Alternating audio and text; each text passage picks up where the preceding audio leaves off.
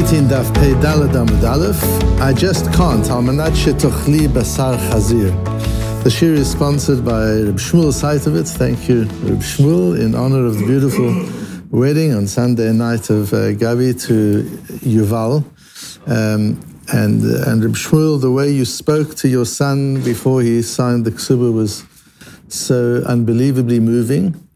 And part of what Reb Shmuel said when he spoke to his son at that moment, how he chose to use those few moments, was to talk, among other things, about what the Matmonim has done for him. And how not only has it changed his learning of Daf Yomi, which he's been doing for almost 2 decades already. And he used to do it as one does. One learns the Daf Yomi because you learn the Daf Yomi. And since then, this has just opened his eyes to what the Gemara is. And to realize that under each line there's a precious nugget of life wisdom that we just gloss over and we don't realize what there is under each line. And that's changed the way he learns Gemara, the way he understands the Daf Yomi every day. But more than that, it's changed his life. It's amplified things that he's already known and given it context, and it's taught him insights and ways of life and aspects and an angle to life that he wouldn't otherwise have had. So appreciate your daily participation when you're in the country, and I know that you're participating when you're outside of the country. And you should know that your sponsorship, and I've been gratified by the response we've had from people around the world since I pointed out that this costs something every single day to get the shir out to the people around the world on different platforms, in formats that's easy to listen, with quality sound and quality video. That costs money. Every single day we have to pay for that. And your sponsorship helps. We have, Baruch Hashem, at the moment, over 500 regular participants of the shir. Every single day, over 500 people on different platforms are listening to the Madmonim, participating. We've got Rabbonim, and we've got Magidei Shir who are using it to enhance the Torah that they're learning. We've got ordinary people, men, women, from around the world. So your sponsorship helps us make that possible, and we certainly appreciate everybody's presence. I would say the 500 people out there are indebted to the people who are sitting here every morning, because you give it life, and you certainly make it possible. What we're looking at today, and we'll see today also how the Matmonim, in addition to each Matmon being a standalone, each Matmon is also a stroke of paint on a canvas that is being built up over the years of a consistent, overarching worldview where the different shirim are all interconnected, and you're building a worldview. And that's why it's so important to have a Masorah, to learn and teach and practice Torah according to a tradition. Otherwise, it's a hodgepodge. A little bit of this and a little bit of that, and it doesn't fit together. To be able to have an integrated worldview develop, a Torah worldview that is integrated, that is according to a Masorah. And it's not important which Masorah it is, as long as it's an authentic Masorah that over the generations has developed and has built and has grown and is consistent. And we'll see an example of that today. We learn in the Gemara. What we're going to be having a look at really is, when it comes to Torah observance, is that a moral choice each time? Do you get credit because you didn't murder somebody each day? Do you get credit because you didn't steal from the bank each day? Do you get credit because you didn't make a false oath every day? Surely not. So why would you get credit because you kept Shabbos and you didn't break Shabbos? Because you didn't eat treif, you ate kosher? Why would we get credit for that? The Rambam deals with that in the 6th parak of Shmoneh Prokim, of his 8 essays of introduction to Pirkei Avot. But today we'll see where it comes out in the Gemara and understand it in quite a unique way. The Gemara talks about a case where a man says, here's a get. Don't forget, we're talking about Gittin that are given conditionally. So a man gives a woman a get, and he says, this is your get, but you've got to do something in order for this get to be activated. I know you've wanted out of this marriage for a long time, so you're very lucky. I've woken up this morning determined to give you the out. I'm going to give you your freedom. And we've discussed in the Matmonim that there is an element of gift in Gittin. V'natan biyada, it's a matana, you're giving her a gift of p'tur, as Onkelos translates get kritud. I'm freeing you. But there's a condition. Before you get your freedom, don't get all excited, there's a condition. You got to get to the moon. If you get to the moon, the get is activated. If you don't make it to the moon, I'm sorry, not my problem, you didn't fulfill the condition. Says the Gemara, ain't no get. That's not a get. Rabbi Yehuda ben Tema Omer kazeh get. Rabbi Yehuda ben Tema says, this is a get. Klal Omer Rabbi Yehuda ben Tema, kol t'nai she'i efshar lo lekaymo besofo, of course, this is a get. What does he mean you must go to the moon? He's just trying to make her life miserable. He's just teasing her. It's not serious. You don't say a thing like that serious. You don't create an impossible condition and you're serious about it. So we ignore the condition and the get's a good get. Omar Rav Nachman, Omar Rav, halacha k'Rabbi Yehuda ben Tema. That's the halacha, that we ignore the absurd condition and the get is a proper get. Omar Rav Nachman bar Yitzchak. Rav Nachman bar Yitzchak learns it from the Mishnah. The Gemara then asks, an intriguing question. Okay, so if I say on condition you go to the moon, we ignore that condition, we strike it out, it's absurd. What happens if I say, this is your get, my darling, you've wanted a get for many years, I'm giving you a get today. The condition is, you come out with me to a treif, a restaurant this evening, and we're going to have a delicious meal of pork. If you eat pork tonight, this is the get. If you don't, no get. It's up to you. Amar Abaya, Abaya says that's the very case we're talking about, that it's an absurd condition, and you strike it out, it's the same as go to the moon. Of course she's not going to eat treif. Rava Amar Efshar Da'achla V'lakya. No, she could say, I will eat pork. If that's what it takes, I'll eat pork. It's an Isur, and I'm going to get malchus for it. I'm going to be punished in Beis Din for it. I'm willing to take the punishment in order to get the get. She has the freedom to make the choice. So this is not an absurd condition like going to the moon. This is a condition which she can choose to fulfill or not to fulfill. So I understand Rava in a sense. It's a choice. Abaya says it's not a choice. What does that really mean? Now you'll remember, here's an example of where I'm saying the Matmonim all fit together as one, in addition to each one being a standalone. Back on Daf Beis, Amud Aleph, where we spoke about a machlokes Abaya v'Rava. Might not have been back on Beis Amud Aleph. I need to check it. Where we spoke about the machlokes Abaya and Rava.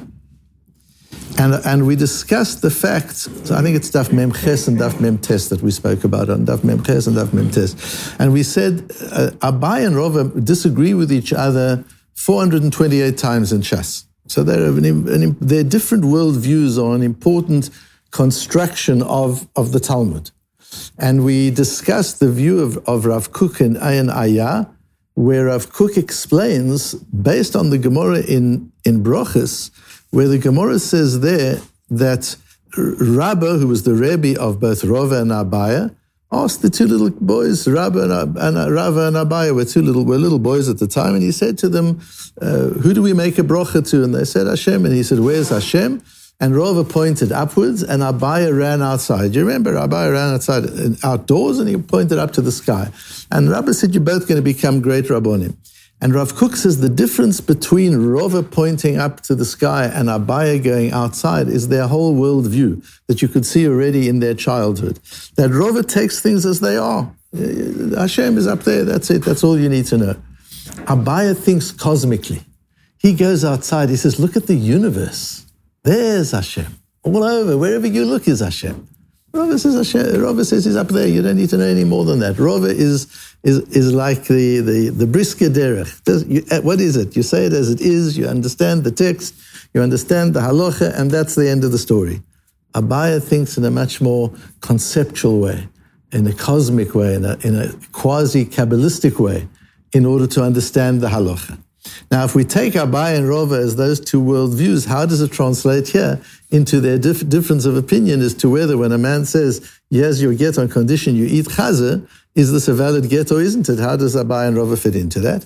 Well, that depends on how they understand a statement of Rabbi Elazar ben Azariah, the Rambam quotes it in the name of Rabbi Shimon ben Gamliel, that we have in the Sifra in Parshas Kedoshim, where Rabbi Elazar ben Azariah says a person shouldn't say, Lo yomar adam nafshi katzah bevatzah chazir, efshi lilbosh kilayim. A person shouldn't say, chazir, I hate it.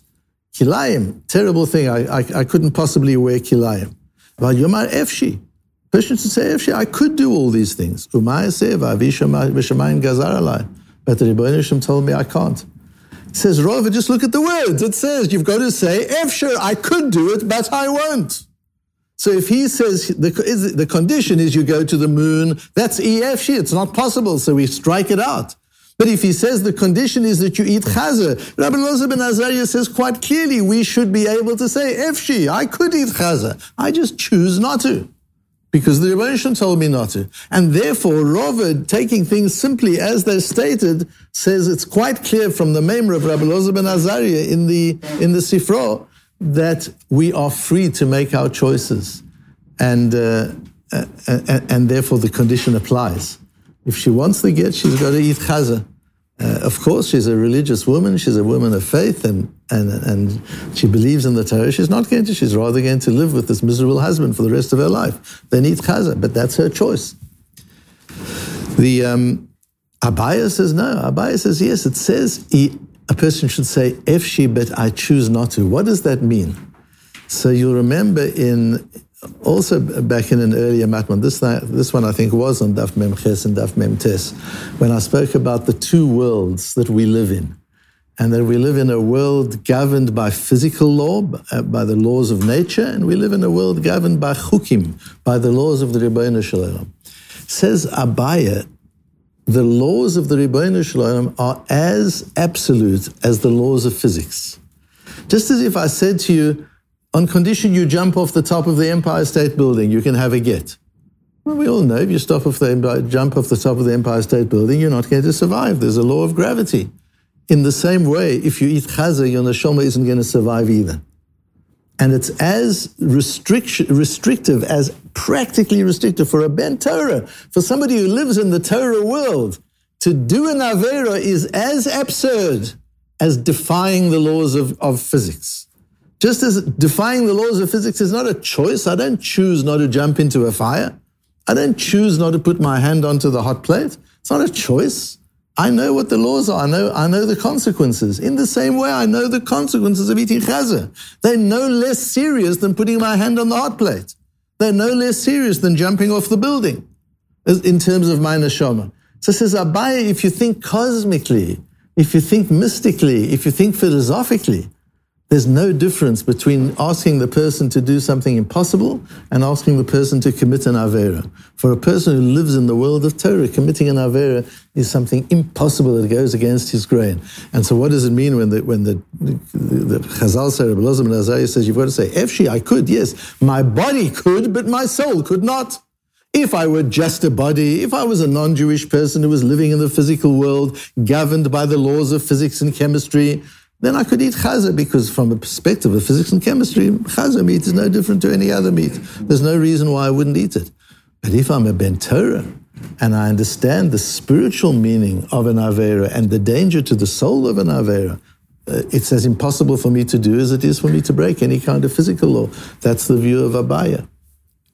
And we paskin like Rava. Interestingly, we paskin like Rava that it is a choice. And the Rambam explains in Shmone Prokim that there are different types of averot. There are averot which we should have no intention, there's no choice about it. In other words, if we had a moral conflict about should I murder or shouldn't I murder, should I steal or shouldn't I steal, that's not a Torah personality. Those are things we should have no desire to do. Those are the mitzvot sichliyot. They are mitzvot which you don't need the Torah to tell you. It's humanly indecent, and therefore it's something that you'd have no desire to do. But when it comes to chukim, when it comes to eating chazir or wearing shatnez, That's a matter of a chok. That's something which isn't a mitzvah sichlit, and therefore, I could say, yes, I would like to eat it, but I can't. What can I do? The Torah forbids me. The Torah prevents me from doing that. And on the contrary, not only is one allowed to have that view, but the Rambam says in Shmoneh Prokim, that's the higher thing. It's greater to be able to say, I wish I could have a treif steak. I just walked past that restaurant, and they were grilling steaks, and the smell was amazing, and I wish I could have one, but I can't. That's a higher level than saying, yeah, I would never eat a treif steak. So says the Rambam, you divide it into two separate mitzvahs. We paskin like Rova. So what does Rova say? Each time it's a choice. It's a choice when we're talking about mitzvot chukiyot. When we're talking about mitzvot, which are laws of spiritual laws that Hashem has implied, there's nothing absurd, there's nothing corrupt about a person who would like to eat a treif steak. There's nothing corrupt about a person who would like to have an illicit relationship. There's something corrupt about a person who wants to be unfaithful. There's something corrupt about a person who wants to kill or to steal or to rob. That would be something corrupt. And so the Rambam divides those mitzvahs into those two areas. It's interesting that the Ayelet HaShachar says that you see from here that even if he imposes a condition that implies pain and suffering, it's still a choice. You could choose to endure the suffering. It's not absurd. It's not impossible. It's not like going to the moon. Because even if she's going to get malchus for it, even if she's going to get punished, says Rava, she can make that choice.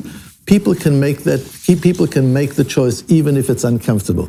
The fact that something's uncomfortable doesn't mean it's not a choice. Each one of us makes a choice every time we choose what to do and what not to do. We are responsible for our choices. We're rewarded in every way for the good choices we make. We have negative consequences in every way for the bad choices that we make.